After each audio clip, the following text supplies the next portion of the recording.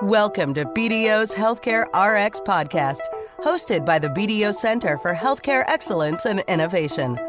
Learn more about the trends disrupting healthcare and how companies can adapt and evolve in an ever-changing business landscape. We are going to spice it up. That's what's going to happen. So nothing better than spicing up than, other than seasoning. We're going to talk about adjusting to disruption, the new normal in healthcare. Welcome to our next topic on this disruption in healthcare. I'm Patrick Pilch, again, National Healthcare Leader for BDO and the BDO Center for Healthcare Excellence with Stephen Schill and David Friend.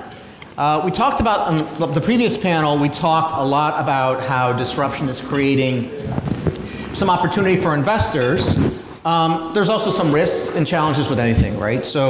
But now we want to shift gears to focus on what's impacting patient communities and the healthcare industry at large. We have an incredible group of innovators to discuss their experience and outlook, and I am overwhelmed by their intelligence, and I'm looking forward to a great conversation. We're not doing Shark Tank, but we could. And they would all win. That's the thing. Everyone write checks for them. So, firstly, to my left, Lisa Alderson, who's the co-founder and CEO of Genome Medical, a digital health company bringing genetics to everyday life. Lisa has 20 years of experience building early-stage companies with a focus on technology, consumer, and life sciences businesses. She's held C-suite positions with Invitae, I'm doing my Latin right here now, and CrossLoop Inc.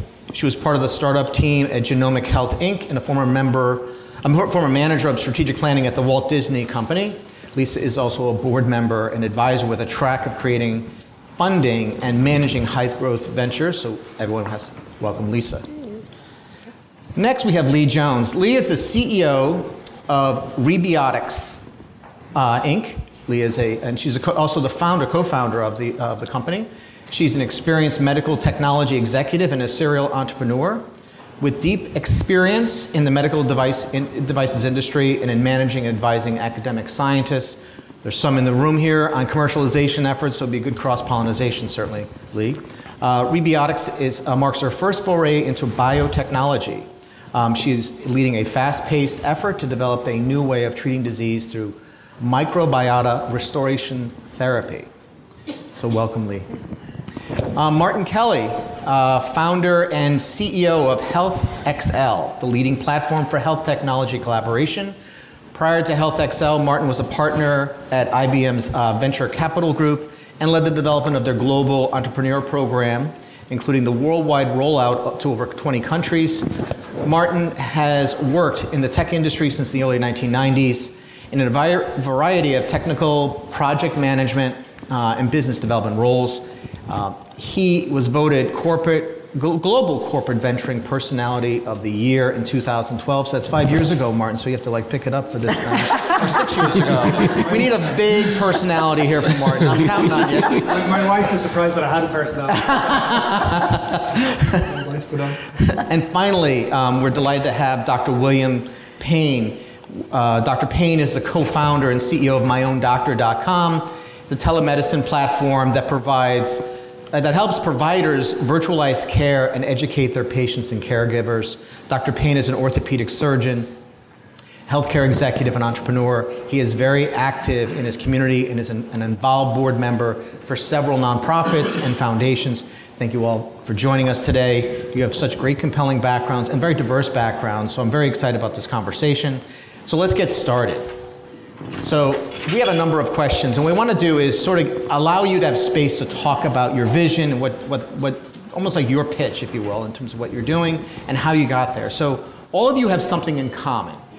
Your companies have been founded at least in part to drive value for a new kind of healthcare consumer. So how do you understand today's consumers' needs, and again, it's changeable obviously, and desires to create options that in turn create value for them? So, Lisa.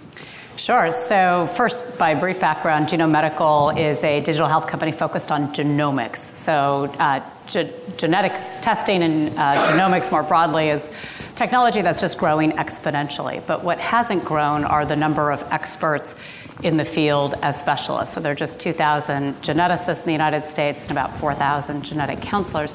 So as we march towards this new era of precision medicine with genomics as sort of an underlying component of that, we see this as a real last mile access. We need to bridge between the medicine, the science, and the technology that is now abundantly available and the practice of medicine. And so how do we translate these great new tools and technology into everyday healthcare? And with that, I see a real trend around consumer empowerment and interest in enablement, witnessed by the rapid growth in consumer genetics and consumer genomics, but also by the incredible acceleration in clinical utility around genetic testing and more broadly than that, genomic technologies. And so Genome Medical is looking at how do we innovate on service delivery? How do we help solve what we call as a last mile access program or problem where we really help enable both an individual as well as a medical practitioner to bring genetics into care delivery.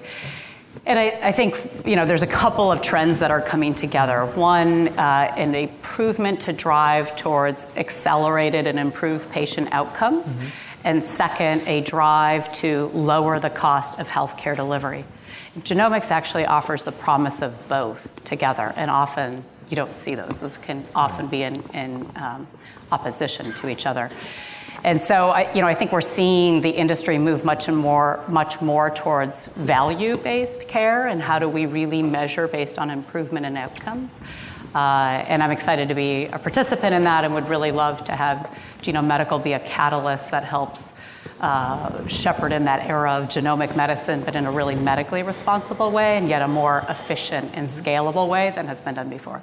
That's great. Thank you. Lee. So I'm Lee Jones, and I'm the president, founder, and CEO of Rebiotics. Just a brief background on Rebiotics and how I got involved with this is Rebiotics, we're developing new drug therapies that are based on live organisms, and those organisms are actually the active drug product. So we take microbes from healthy humans, and we package them and process them, and then deliver them to sick people with the idea that we can repopulate their gut microbiome and help that patient become, reverse the colonization. So they become their own best chance against fighting infections. I got involved in this because as I started transitioning from being a med device executive into the biology sphere, I really believed that biology was kind of the next wave of medicine, and I looked at the microbiome and got very excited about it. My imagination ran wild, and I started thinking about all the things that we could do if we could have the person's own body help them be disease resistant. And given the background that antibiotics are becoming less useful with disease resistance, I started thinking about all the ways that we could possibly change the way medicine is practiced. So we started out to bring a drug to market. We are currently the farthest along in any microbiome company today anywhere, and are pretty excited to be close to commercial launch of our first product. So for me, I agree with Lisa. Looking ahead, when I started Rebiotics, I started thinking about where the insurance industry, healthcare, and everything was going to be merging sometime in the future. In my medical device days, you added features and you charged more money, and you didn't really have to provide a lot of medical evidence that things were going to work. That, to me, has completely changed. And actually, I appreciate the fact that now as you're doing clinical work, you have to provide a benefit, and you get value based on that benefit. As I was looking at that intersection between insurance and the patient, it became pretty obvious that the healthcare system is driving what used to be a physician's work down into the nursing area, and the nurses down the lower level into the telehealth area. So we had to look as a product manufacturer how we were going to fit in with that over time. It was a little bit maybe over-optimistic in how fast that would move, so when I designed my product, I designed it for the simplest possible use, for the lowest possible skill set, and saving money in the system. So I think we might be a little ahead of the game, but I think it's really important to recognize those trends, and as a company, try to project forward so that when our product is available, we're hitting where that marketplace is versus, being way out of sync. What is the delivery vehicle for your product, though? Is it a pill? So we have injection? 2 different ways. We have a liquid suspension that we deliver via enema, which is our first product, and we picked that specifically because we have multiple doctor customers. Some do procedures, some don't. This gave them an opportunity to treat their patients without having any special equipment. So, and also looked at the reimbursement so that the physician, my medical device days, that a physician can make some money on the work that they're doing, and it works for their patient. That's the best of all situations. So the second product we're coming out with is an oral formulation that's room temperature that the patients can themselves. It's very helpful. It's great. Mark? Yeah, good morning. I'm Martin Kelly. I'm founder and CEO of Health Excel. We're a spin-out from IBM. And we started the company because we're very good at talking about collaboration, but we're very poor at collaborating as an industry. I think JP Morgan's a great example, right? Most people are tired and running around, and and it's a great week, but it's a crazy week, and then everyone goes back to their day jobs and has their patients to see and have their sales quotas to meet and all that type of stuff. And so as much as we want to collaborate, it's really difficult. There's a statistic that I find kind of scary and interesting at the same time, which is it takes 17 years on average from when we agree something's the right thing to do as medical practice to actually getting it out there. That's when we've stopped arguing about the science or the commercials, when we just say it's the right thing to do. And that's simply too long. So the idea behind Health Excel is looking at the new wave of innovation we have around digital technologies and figuring out how do we connect all the people we need to connect. So patients, providers, payers, industry, and investors. So we've built a technology platform that collects information on innovation and allows people to review that the same way as we would with a drug or a device, and actually try to calm the wild west that we have at the moment. There's 5, 6, 7, 8 billion going in each year to these companies, and very little coming out in terms of financial outcomes or real health improvements. So we work with 40 of some of the largest health systems and industry partners. And we connect them online, but we also connect them in person and really try to understand what are the problems that they want to collaborate on, and then what's the evidence, and bring in a network of experts we have around the globe. So I think what's exciting about this is the consumerization and the potential for patients to really drive change and have healthcare as something that they participate in, something that's done onto them.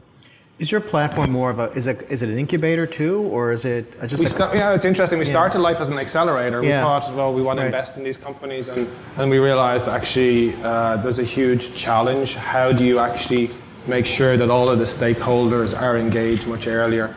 And also, how can we be independent? So if somebody comes to us and said, what's the best company or what's the evidence in a particular area? If we're an investor in one of those companies, then we're hamstrung. We can't be objective. It allows you to be more agnostic in terms exactly, of it? Yeah. Okay. Yeah. So we've divested of our investments and just focus on the technology. Okay. William. So yeah, I'm William Payne. My company is myown.com. We really started because we saw a couple things happening in the marketplace. One was consumerism. Most people today use banking as the sort of gold standard, if you will. And you can do many things from your mobile devices. You can't really do that in healthcare in the same kind of way.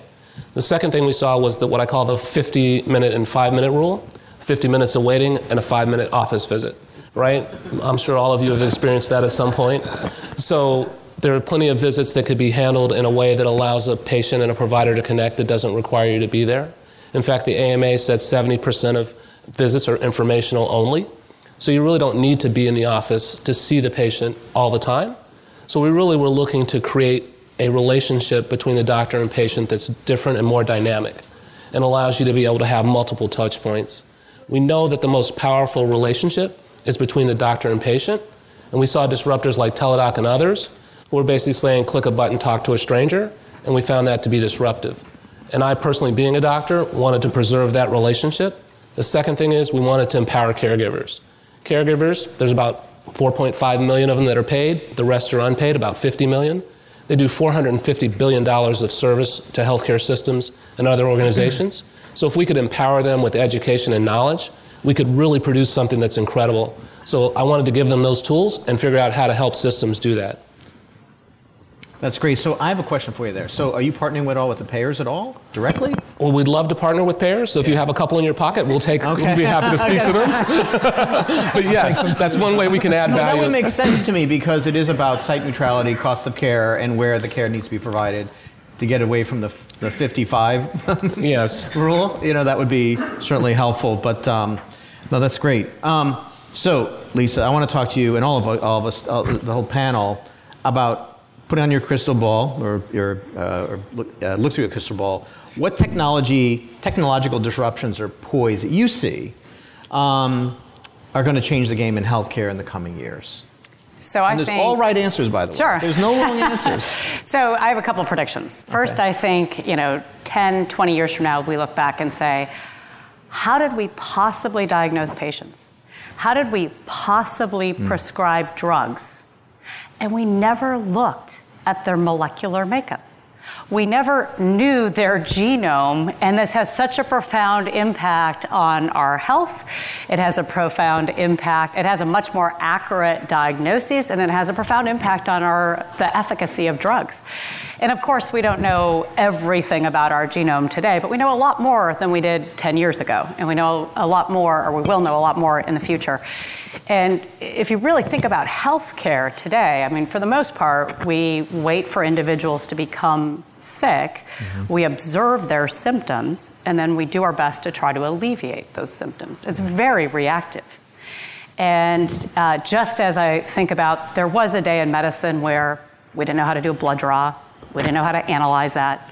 Seems kind of arcane. It's a very core, fundamental component to how we deliver healthcare today. We will say the same about genomics in the future, and we will all be sequenced. I fundamentally believe in our lifetime, virtually everybody will be sequenced. In fact, today, if you would like to be sequenced, Genome Medical has you. You can go to genomemedical.com and we will take care of you. And it's anything from a very basic cancer panel all the way up to whole genome sequencing. We can provide all of that. We have medical geneticists and genetic counselors. You go online, schedule an appointment, see somebody next day, evening hours, weekend hours. It's all very simple and convenient. So that's my first general prediction, long-term prediction, that this will fundamentally change how we think about healthcare delivery, and it'll move it much more proactive, such that we'll better understand our risks for disease, and we will not have a single standard of care for everybody. We'll suddenly have a standard of care for individuals at high risk of cancer. We'll have a standard of care for individuals at moderate risk. We'll have a standard of care for individuals at low risk. And that will allow us to better treat patients according to their need. That will allow us to deliver health care in a more efficacious manner, but also more cost-effective manner. Because today we're often over-treating and we're often under-treating, and we don't know which is which. We don't know which patients we're over-treating, which ones we're under-treating. So that'd be my first prediction. My second prediction is that I think in a much shorter horizon, and I'm going to put 5 years out there, I think at the time of diagnosis for cancer, every cancer patient will have both somatic and germline genetic testing. That will allow us to have much more information to better guide in a more precision manner the course of care for that particular individual. And I think that will allow us to dramatically reshape the face of treatment for cancer. So essentially we're like software to a certain extent, right? And understanding... Much more customization, yes. Yeah. And so targeted to the individual, not just the individual patient, just the individual. Correct. And then to design the right care protocol from there. That's correct. Yeah. That's 5 years from now? Okay, we got that marked down. Yeah, and 20. I did a 5 and a 20. You got versus two a 5 and 55? Or Lee.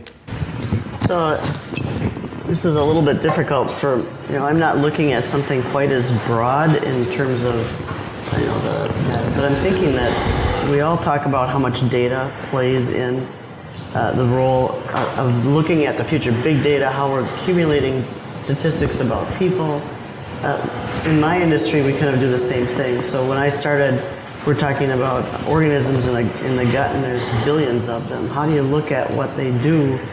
And it comes back to data. So the tools that we've developed, not just in my industry, but across the board, to start picking up nuances in the data and looking at how to make that be meaningful, I think is going to transform the way we look at healthcare. And that's going to come back to paying. It gets back to you, kind of that whole integration piece. And different people will be looking at different parts of that data, but I think there's going to be more and more of that's going to help guide us forward. Martin. So I think it's interesting, this side versus this side, in that We can switch. That's my argument. It was intentional, by the way, just putting it out there. Girls and boys. The progress that we have made as an industry in terms of technology and science is phenomenal, absolutely phenomenal.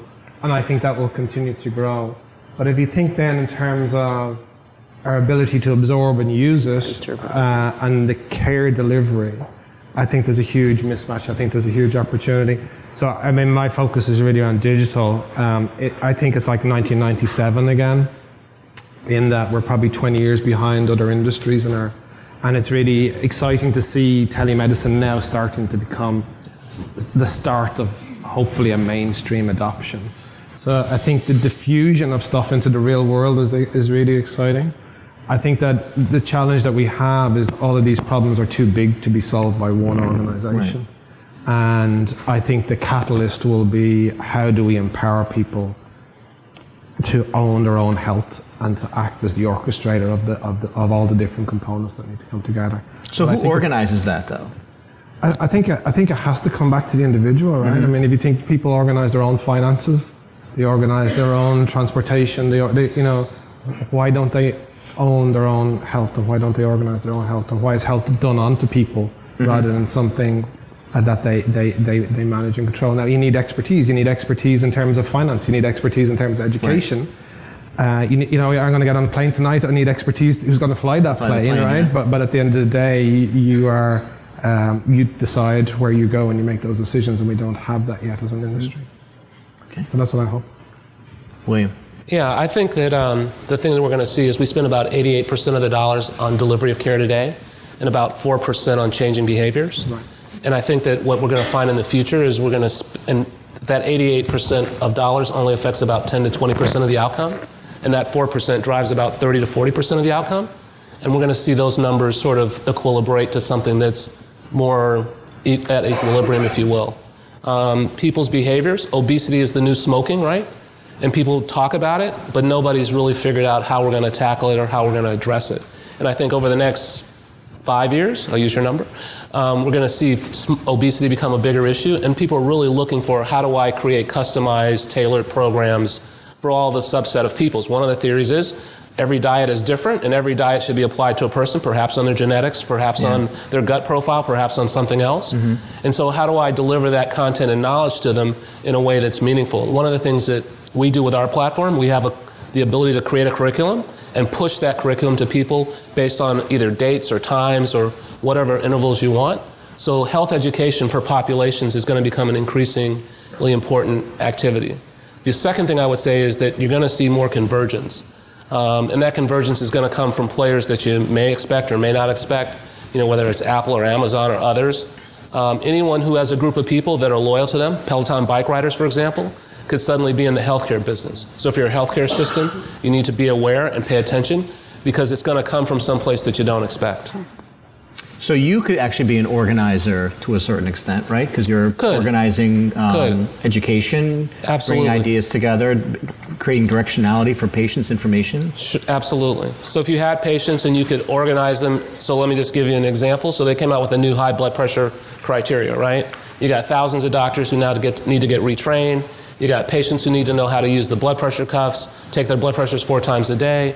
Who's going to train all those people? You can't train them one-to-one. I don't have time to do that as a doctor. So you got to do it at scale. And so as soon as people realize that they got to do it at scale, then they got to get a delivery mechanism. And that's where we can help. That's very helpful. So one of the things that we talk about a lot in our world is talk about value-based payment, value-based pricing, and I think that this conversation is going towards that. So it's important for newcomers to know how to adapt to the change in payment models, right? Across the payment. It could be commercial, government, doesn't make a difference, right? And we know 3 out of 4 providers say their patients are interested in value-based pricing, this idea of like, what did I pay? What did I get for what I pay? You go to a restaurant, you know what you pay, you know what you get. Same thing in healthcare. There's a opacity to that. So how are you addressing the trend towards, or addressing the trend towards value-based pricing models and the implications for your organizations? So we do that in a couple of ways. I mean, one, patients can self-refer, and so there it's a question of a benefits investigation, and is this a reimbursable event? Is it covered by insurance or not? And just because the industry is changing so quickly, and to the earlier point of 17 years, it really does take that long, because you've got to establish clinical utility for testing, you then get to medical management guidelines in place, and then you get to reimbursement coverage, and actually the last hurdle is the physician training, knowledge adoption. And that just takes a lot of time. And so I think one of the opportunities we see, particularly with this theme around consumer empowerment and taking more control over one's proactive health, payers do not cover today proactive health in general as a broad category for the most part. There's a few situations, 6-month dental appointments and the like, but for the most part, there's limited coverage around proactive health, and that's true in the case of genetics and genomics. And so we see, one of the core is how do we set and establish pricing such that it has a value for the patient, and they see that value even as a consumer, a healthy, well person who wants to use information to better guide their ongoing care. So if you're in your 20s and you're thinking have kids for the first time, well, then it's about how do I ensure a healthy child? And I should have carrier testing before I actually conceive. And maybe there's NIPT testing in that process. And some of that's reimbursed, some of that's not. Similarly, if you're now in your 40s or 50s and you want to live the healthiest, longest life one can, maybe you're willing to invest a couple $100 or even $1,000 in knowledge that could help you better understand what your future may look like, and that are actionable medically, such that one could take preventive measures to actually change what that course might look like for you. In the case of cancer, it's 100% treatable disease as long as you find it early. So if you know you're at high risk, you may now qualify according to insurance coverage for an annual MRI, leads to earlier detection. There are sort of tangible benefits. So we think of it as how do we anchor around the consumer and the value proposition for the consumer. Second area we're really driving that is with employer organizations. So whether it be a self-funded employer for kind of self-insured, or whether it be more in employee benefits. Particularly in the Bay Area, there's a lot of competition around talent, and I think that's true nationwide. And so offering more of a proactive health program and or just bringing the standard of care in genetics to your employer base, we're seeing increasing degree of interest. And there I would think about it as, again, value-based pricing, and that it can actually lead to health economics and improved cost savings. So the consumer takes control over his or her health rather, just as they would for their financing, for that matter. Correct. To plan out what their health could be. Correct. Yeah. And go one step further and say, even if my insurance doesn't cover it, I'm willing to pay. I'm willing to pay. And I'm willing to pay out of pocket because this is my life. Yep. And I want to be here and healthy and well. And if there's something that might help me to do that, particularly if it's a couple $100, I might sign up. Yep, that makes sense. Lee. So for us, we're a product company, and our products will be commercialized before a lot of the major changes take place. What we've done to look at it, kind of where that intersection of value comes in, is to scout, like most people do, what's out there today. How do we compare, and how does our efficacy and how do the patients do over the long term compared to what they're being given today? What is the cost of what they're being given today? How do we compare to that? And how do we save money on that patient over time? So I'll give you an example. We've done clinical trials that show a first use of our product, and if there's a recurrence of the disease, a second use of our product to see if there's a secondary benefit. And then we can look at how many people are treated adequately the first time, how many get an additional benefit, and then look at a value price basis to say, if we price it in a reasonable way that gives us the margins we need, it gives the physicians what they need in the healthcare, saves costs in the healthcare system, we could possibly price it so that if you weren't satisfied, you didn't get cured the first time around, you'd be eligible for a free second time around. And everybody kind of wins that way because it works out so that we're taking enormous amounts of money out of the healthcare system every time we prevent that next disease. So we believe that there is a model there that we can go to, and we are exploring that. Again, some of that comes back to how the other side, the payers, might look at that and how forward acting they might think. So right now we haven't tested those boundaries. We've talked to payers, but we don't know how likely they would be to sign up for something like that, or even how you would deliver that to somebody. But I think that's what I'm hearing in the industry is where people are starting to think of value-based pricing being. Well, I think that you would almost look at what's the current state, what the cost of the current state is, and you can demonstrate outcomes that are coming off of that, and you can drive a lot of better clinical outcomes, lower price, keeping people out of high-cost locations, sites. You can probably do a good job of demonstrating that. We're still on a model where if they get sick, we fix that, versus in the long term, what we're looking at is creating a microbiome health index, for example. Oh, interesting. Looking at, we've started the statistical process to start looking at, is there a way to distill the health of your microbiome down to one index, one number that says, this person's headed this way for disease, or no, they're healthy.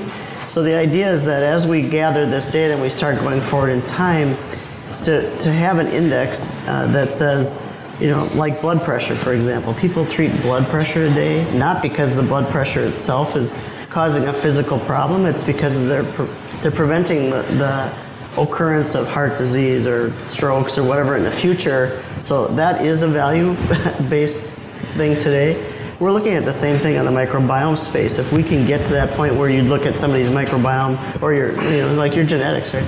Can we insert today something or recognize that person is heading down the wrong path, fix their microbiome and prevent that, whatever that is in the future? So that's how I see my industry playing out. But I think all those things that future looking, the question to me really gets back to the money and where the money goes to drive that, because it's without money attached to it. I'm cynical, but I don't believe things get done without money attached. That's what this conference is about. Right? You think about it. Just saying. Martin. So I moved from Ireland to Boston. And it was no difference. No difference. Irish accent. Am I right? It's a little bit colder. Just a little chillier. A little bit chillier. In the summer, it was chillier in Ireland, though. That's right. I won't pretend to even understand. I've been coming back and forth to the US for years, and then having to get my own health insurance and trying to figure all that out. So it's so opaque. But I think on the positive side, a lot of our pharma customers are very excited about how can we use our mobile phones and real-world evidence to actually show what impact you can have in the real world, not in a trial, and use that as evidence for their submissions. And William mentioned earlier about obesity. One of the companies that I really like is Omada, who are really trying to. I think they've got a really nice model of. They have some technology, they have a support group, they have a program, and there's a reimbursement to try and stop pre-diabetes and diabetes. And get paid based on that preventative outcome. So those types of models are really complicated because you got to get the technology working, that the person at home can use it. You got to get the coaches around them, the support network around them. But you can use technology to do that and then to drive actual outcomes on it, and prevent this epidemic. I think that's pretty exciting. As long as it's measurable, that's the whole thing. And there's some veracity in the measurement. And now they're getting to the stage where they're running the trials and they have the data and they have the clinical data and the economic data. And then I think the companies that can do that and apply the same rigor that pharma medical devices have done will stand to be very big winners in terms of becoming the kind of leaders of the pack. That's great. William, Yeah, what do you think? Now, you're right in the middle of value-based when you think about it, your model. Yeah, I think that the area to create value today is really around right site utilization. So, patients end up in the wrong site, and then it's really costly. So it's how do you get the patient to the right point of care at the right time? And sometimes the right site is just a text message or a chat. Mm-hmm. Sometimes the right site is an office visit. Sometimes the right site's an urgent care. And sometimes it is the ER. In Indiana and Illinois recently, Anthem just came out with a new program that basically says if you go to the ER and you get seen and it's not an emergency, they're only going to pay $75 to the hospital. Right? So they're basically saying, look, if you're in the wrong site, you at the hospital have a choice. You can either go after the patient, which they don't want to do, or you're going to eat it. So it becomes about how do I Which they don't want to do either. Right. Sure. They don't want to do either. Right. But how do I get the patient to the right side at the right time? Right. And part of that way that you can do that is by leveraging technology. And so if you can develop that relationship, have the patient communicate with you early, use their caregiver as a proxy for them, then sometimes you can create interventions that reduce the cost of care. And so it's about really understanding how do I take a population of people, get them to the right place. Sometimes they can self-select. So down the street at Stanford, they did a project where they let the patient pick. You could do an email visit, you could do an in-person visit, and people just sort of stratified out based on what they saw as their acuity. So I think there's a lot of different ways and models to create value once you're in a value-based model. I think it's an exciting time. Can we show the, thank you, William. Can we show the slide that had, what's the one, on the CVS Aetna slide? Yeah, so let's go to this slide here. So we had the previous two panels, discussions. We talked about innovative mergers with new entrants from an investor standpoint, right? Like who's coming in that is different that had not been there before. I mean, the CVS and Aetna is kind of like a disruptive to a certain extent. So from your perspective, how disruptive do you expect these types of mergers, such as the CVS Aetna, be on the healthcare industry that over the next 3 years that we'll see when I was making 3, not 5 or 20, but really because 20 is like a whole lifetime. It's like crazy. To really understand the kind of where you fit in, right, and what you're trying to do, but also how really disruptive it's going to be. Sometimes it's enough of a disruption that creates opportunity, or it just does not create opportunity. So what do you think? So one thing that stands out for me when I look at this slide quickly is it's really about consumer driven, right? Yeah. I mean, you're talking about Amazon, Google, Apple, even CVS, the CVS Aetna, that's all about putting patient care in the spokes as opposed to the hub. That's about getting to the patient at a retail center. And I read some stat where the vast majority of the population is within 1.5 miles of, basically a pharmacy versus, access to your whole care network and in particular cases where you have to go see specialists.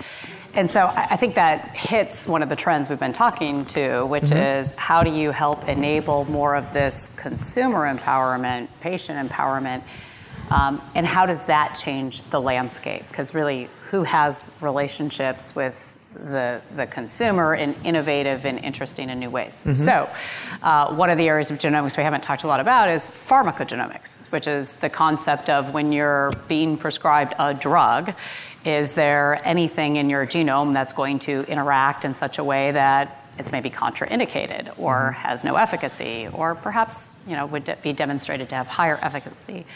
Number of drugs, actually about 130 or so now, that are precision medicine drugs, where there's actually a biomarker that would indicate and actually be required in order to be on the drug.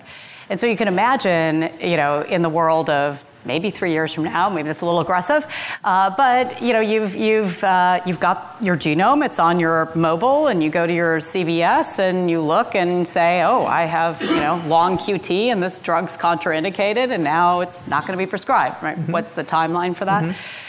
I mean, I think Amazon has expressed a pretty significant presence in starting to play and operate in this space, and obviously the others on that slide as well. So, for me, I think the takeaway is just, again, there are going to be new entrants. It's going to be innovation in healthcare is here and frankly necessary, given our aging population, given the trend lines of increased spend, like it's just not sustainable. So we have to have mass innovation. In fact, we're gonna have a shortage of primary care doctors and OB-GYNs and internists. And, there's all these trend lines that just show massive innovation will be required to continue to deliver healthcare. So that would be my takeaway. Thank you. So I'm actually a little bit afraid of the consumer, as a company, the consumer interest. And in my industry, for example, the microbiome, when I first got started in 2011, we put together a whole website to because we thought we'd have to teach people about this in order to even have somebody talk to us. And by the time we got it put together, the whole industry had run by, because there was so much hype, and it got into the consumer networks and the consumer. I'm sure all of you have read, the microbiome this, the microbiome that, and there was kind of no way to answer that. There was no data, no clinical evidence, but what happened as a result of that is, there was such an enormous push, even on the FDA, to adopt something way before there was any data. We were in the process of putting our IND in and starting to, to go to clinical data. And the FDA said, wait a minute, we don't want to stop treating people or have physicians stop treating people, so we're just not going to enforce this, except on you. So what we ended up having to run clinical studies. We have a competitor in the marketplace who decided they didn't care about the FDA, that they just decided to sell product across the country. The FDA hasn't done anything about that because they don't want to stand between the doctor and their patient. And so what's happened as a result is the other company has said, well, gee, we have enough stock that we can supply a doctor who's untrained in this, who doesn't, the patient, doesn't even have to qualify for what the disease would be, and we can treat them they're within 2 hours of this. So as a result, what's happened then is there's a conflict between providing that evidence-based medicine through clinical trials. Patients don't want to be in clinical trial. Hey, I can go to my local doc and they can buy it off the internet, so I can have it done.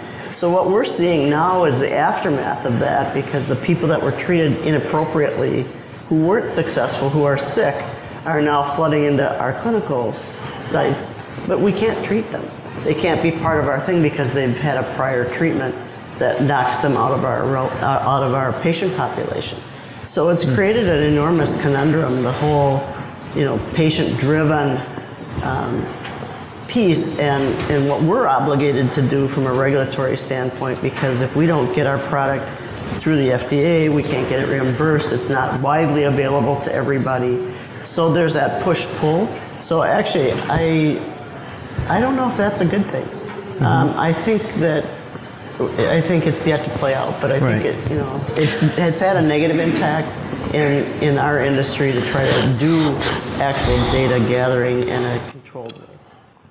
I was just going to interject on that really quickly. I think that's such an important point. There is this sort of tension and balance between how do you drive to advancement in new technology, new science, but it really does have to be evidence-based and high efficacy of care. And so, that's a very real tension point.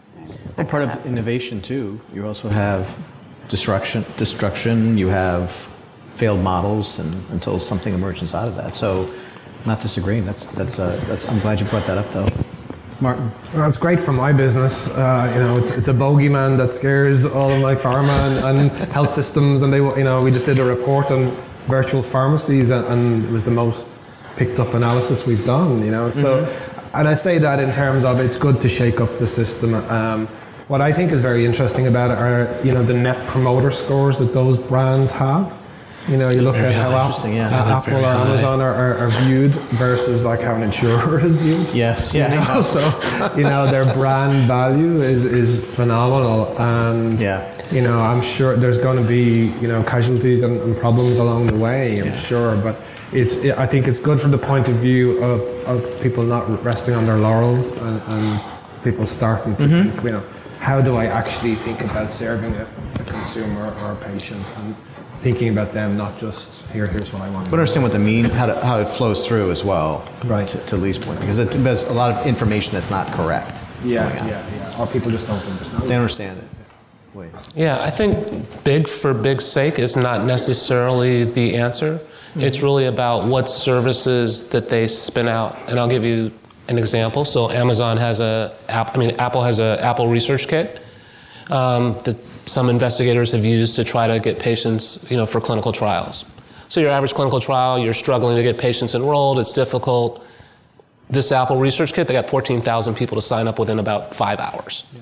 So the power of their platform is that they can influence the consumer to react and act in different ways than we can in other methods. So it's really about how do I sort of get myself as a part of their system so I can use that too. And the Apple Research Kit is an example of something that is commercially available. You can use it if you're a researcher. So that's one example. Second is the Echo Dot, Amazon's product, right? So they did a trial in I think it was in Ireland, where they were using the Echo Dot to assist caregivers. And basically they were using it for medication reminders and different sorts of activities. So it's really about what services do you create around these technologies that really brings the added value. So I'm not necessarily afraid of them. I just think it's important to understand that big for big's sake isn't necessarily the answer, but it's about how do you sort of create the innovation within the context of that environment. That's very helpful. We go to the next slide. So before we do that, though, before I talk about the next question, but so you ever have? We had this before with Karen DeSalvo earlier in terms of emergency preparedness. But you know what our forensic practice did a study. The number one purchase from Walmart before a hurricane, what would you get? Batteries? Pop-Tarts. So you know what? We're all going to die. We're going to have Pop-Tarts. People who don't eat ice cream during the regular time of year and don't have eggs. Snowstorm in the Northeast, you can't get eggs or ice cream at all in any store. Right. They're cleaned out. It's like people are buying gallons of it. So what happens in terms of behavioral change? That would be a good thing in terms of innovation. Yeah. Like when we have a storm, put the batteries out first and then worry about the Pop-Tarts later. But Pop-Tarts, what's the life of a Pop-Tart? 50 years? 60 years?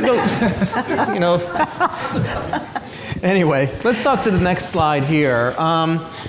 We did a study in the New England Journal of Medicine, and providers told us that they see major tech players, right? We had a conversation earlier today about this, like Amazon, Apple, Google, having a huge impact on the industry. So, again, there's no wrong answers. Everyone gets a medal. So what's your take on big tech's influence in healthcare, and who do you think, are these the only movers or shakers in healthcare in technology coming in, and who would be the greatest influencers would you see?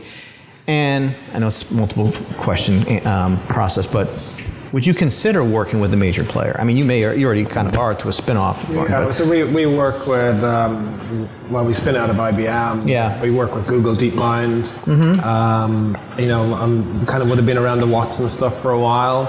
I don't think it's either or. I think what's interesting is both parties need each other.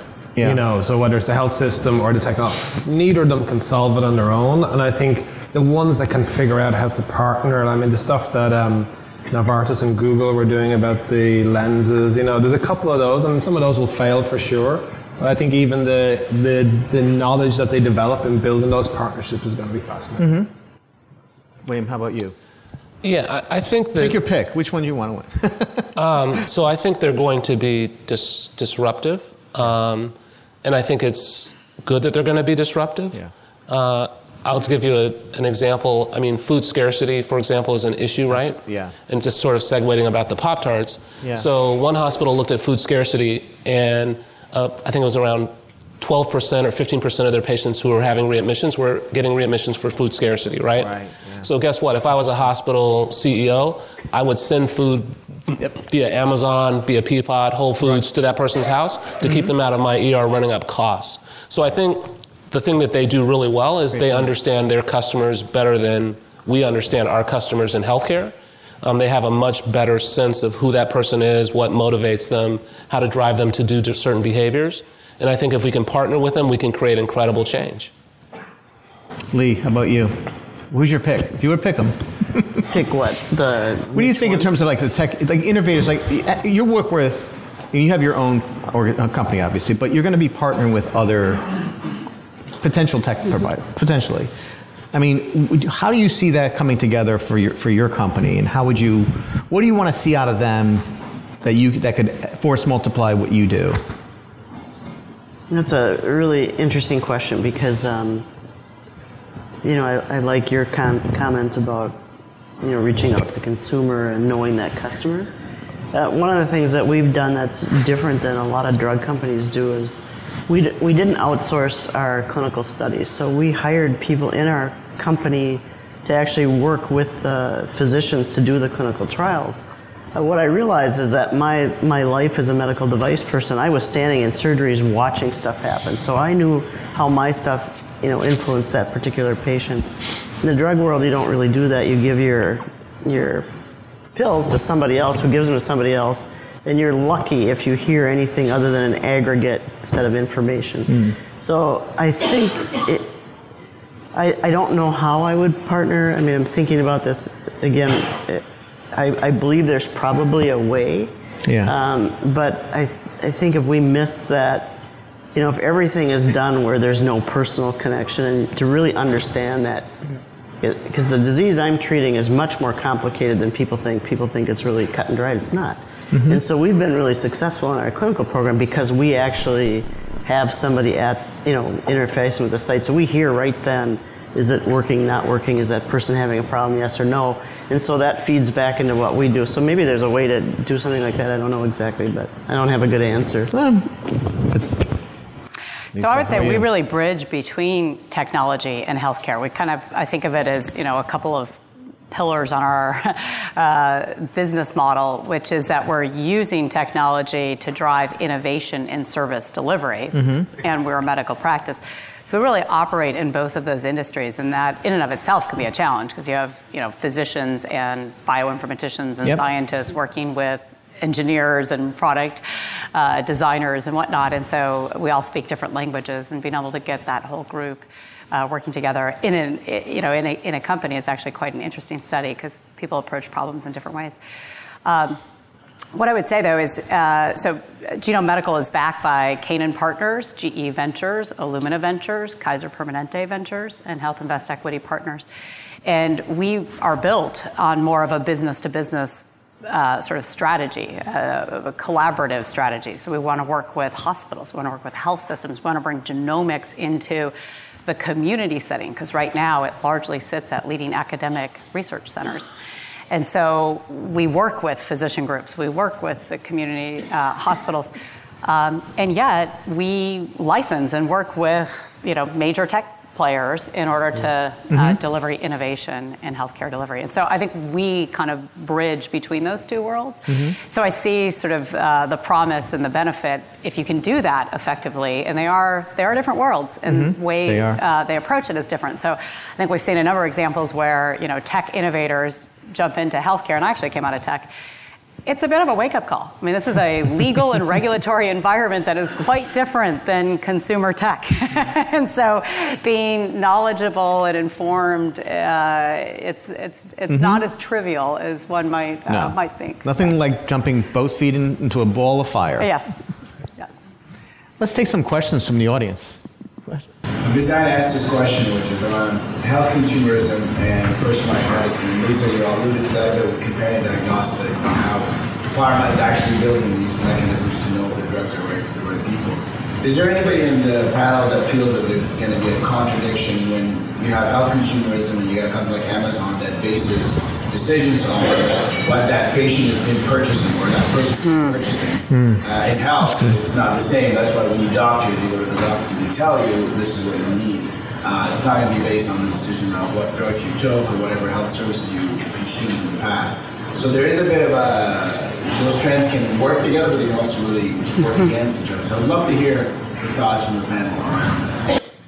Well, I'd interject. I mean, I think there's also sort of the HIPAA privacy security components to that as well, right? Because, I'm sure we've all had in the early days of Facebook where, you get the match around something where you're like, I'm not a 50-year-old male, and why would you be putting that product in front of me? Where it didn't quite work as one was designed. So they're messing with your head, I think. You probably guess which product I'd be referencing there. But the point is like that ends up becoming even more concerning if you're now in more personalized information. So I would say there are definitely definitely landmines and real concerns, particularly as, you're working with Echo as an example. I think that's a very cool technology. And then you think about, okay, well, wait, we've now got HIPAA privacy information, and how do we make sure there's like real walls, firewalls there around that information? It's tricky, right? I mean, but in some ways the cat's already out of the bag. Yeah. People can go onto Google and, get this massive information that you can't really understand, especially when you think about genomics, right? I mean, even people who really understand it, it's a very complicated thing because it's not just that, but it's the behavioral change and stuff. So I think you're spot on that, like, how much are we going to outsource that thinking to another party, and how, there's been a couple of cases in the UK with Google and DeepMind about the privacy of data that's been all over the FT. Well, yeah, I mean, there's clearly been concerns I've been reading about that people are very, think about in the 1970s when you talk about the wiretapping in this country is major, the federal government can wiretap and permission to get wiretap. But you can say, well, I can buy that Alexa device for $39 and they know exactly what I'm doing in my house. And so there's this privacy piece, not just the healthcare privacy piece, just in general your life, and so, maybe when you start telling Alexa to play certain types of music, then all of a sudden you start seeing ads of certain type of music that they want you to sell or to buy rather. So, any other questions? I think kind of getting back to your question, it is a really interesting question because I could see from an industry standpoint partnering with somebody to see their purchases, right? Did they go to the pharmacy? Did they go to the doctor? Or how many antibiotics was that household sold? So if you're targeting, for example, an infectious disease, you could possibly scout for patients there that you'd be looking at that, especially as antibiotic resistance grows and you're trying to cut that down. I mean, I could see again, but I think I don't see a financial incentive, and this gets back to my basic belief that money drives behaviors. I don't know how that would tie in. I mean, maybe there's a reward program for the consumer if you put your data in. I don't know, and then that gets paid back to the industry. I'm not exactly sure, but it is an interesting question.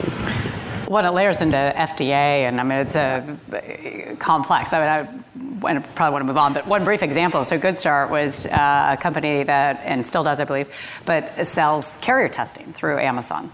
And in carrier screening, for the vast majority of individuals today, they get carrier testing when they're pregnant. And that's vastly now limiting in terms of your choices of what you might do. And so you really want to pull that forward. And through traditional medicine, this just hasn't really been pulled forward. In certain segments it has. And so there, the concept would be the catalyst of, well, if you make it more readily available to individuals, do they have it? Do they have it earlier? Maybe a positive. It is, however, diagnostic. And so you now need, in the case of carrier, it's a little easier than many forms of diagnostic testing. But regardless, you need medical advice around that. So, Anita? The pace of change is accelerating quite considerably, right? And so if you look at electricity, it took society 50 years before 60% of households in the United States got electricity. It took smartphones 5 years before 60% of the United States got smartphones, right? So how ready is the consumer to take on more and more of these changes that you're talking about? Is there a point where there's just so much fatigue and inability to process that change in knowledge? Yeah, absolutely. I'm a case in point. I would say that what you're seeing is things are becoming more ubiquitous ways of life. And so if you look at millennials, they're digital natives. And so how they view the world is completely different than, say, how I view the world. And so that change is going to get accelerated by them, and they're going to demand that there's certain capabilities available. So I think the change is going to be accelerated by the consumer push, and the responsibility of healthcare institutions is to marry the evidence to the push so that you come up with something that actually improves outcomes at a reasonable price. I mean, that's really the challenge. And so I think the thing that has to happen in the future is the companies like Amazon or Apple or others who have that ability is to really figure out how do I harness these people to create something that's really valuable and a good outcome. I think that gets back to privacy too, because I know my kids, which they're in their 20s, feel completely differently about privacy than someone my age. Sure. I don't think there is such a thing as privacy, so I think a lot of the HIPAA stuff is just going to go by the wayside because people willingly volunteer huge amounts of health information to strangers all the time. Yeah. So about 80% of consumers are willing to share information with either healthcare providers or others to help others. So people are willing to share information, so it's about getting those permissions. I think the companies that will be successful will be the ones that hide that complexity. Yeah. You know, so if you think about Amazon or Apple, they hide all that stuff, or Google, they hide, you know, so it's just from a user point of view, all that stuff is just happening in the background, you know, so I think they're going to be the companies that simplify that stuff. But I think, kind of getting back to your point, I think a lot depends on how people are tied into their healthcare in general. So someone who's has a job that's trying to work to put food on the table is probably not as concerned about their genomic testing as they would be just what they're going to eat tomorrow. So I'm a little concerned that the tech stuff is going forward, but I don't want to leave the people behind that and I don't know how you think about that, but maybe Amazon and Apple are such a big brand that's ubiquitous, and that's already recognized as a voice of authority, and it could be really useful in that case. We have one more question. It seems like the elephant in the room is the health insurer, in terms of getting them on board. I mean, a lot of what you're talking about are products and services that, if they're going to be paid for, would require the health insurers to take a more comprehensive view of cost of care. I mean, for years, preventive health hasn't been really paid for by the health insurers, and what you're talking about is sort of in that same vein. How do you see that changing? I can use a specific example. So in cancer genetics, 5 years ago, 10 years ago certainly, but probably largely 5 years ago, we tested for two genes, BRCA1 and BRCA2. Today, that's largely what's reimbursed by many insurance companies, and yet the evidence has suggested that that's less than a third of the cause of hereditary breast and ovarian cancer. So there's now NCCN guidelines with around 11 genes, but there are actually 80 gene cancer panels available in the market. And so there is sort of this progress and progression, we've talked a little bit about it, where it starts with that establishing, it's really got to be evidence-based. And so I think one of the opportunities for change agents and innovators is how do you demonstrate, maybe under that patient pay model, some of the efficacy, the utility, and then that helps amass the data and the health economics to ultimately drive it forward in care. And so I wouldn't be surprised if in the future we are, getting to what's more of the population health screening, because costs are coming down. And at some level, if you think about it in cancer, if you can avoid treating metastatic cancer, that's a huge cost savings. You can test a lot of people at $100 or $200 or $250 to avoid a metastatic cancer patient. And so at some point, the health economics just make sense, and it occurs. But it takes a long time because you need the health outcomes, you need the data, and you need it at scale in order to demonstrate that. So I think it's about finding the utility and the use cases, and in some cases, patient willingness to pay to help advance and drive it into standard of care. I'm thinking, in a way, I was thinking about Fitbits. Recently had a relative who went through a AFib issue. And so the question is, how do you measure that person's heartbeat and see if they can go, so they can monitor themselves. So the person got a Fitbit, right? So they can look at it. So they didn't sell the diagnostic. They didn't get paid for the diagnostic. That person bought an item of technology. So I'm thinking that's a lot of the diagnostic tests that we're expecting somebody to pay for, we'll pay for ourselves, just with a unit of something else. So I could imagine Amazon or Apple company selling diagnostics in a different way. Hey, I get all these people to buy my technology item, which will be popular, right? And for that, I'm doing the diagnostic for free. So I can imagine a whole bunch of different models that some of that stuff will get paid for, but in a different way, and so people aren't thinking they're paying for it.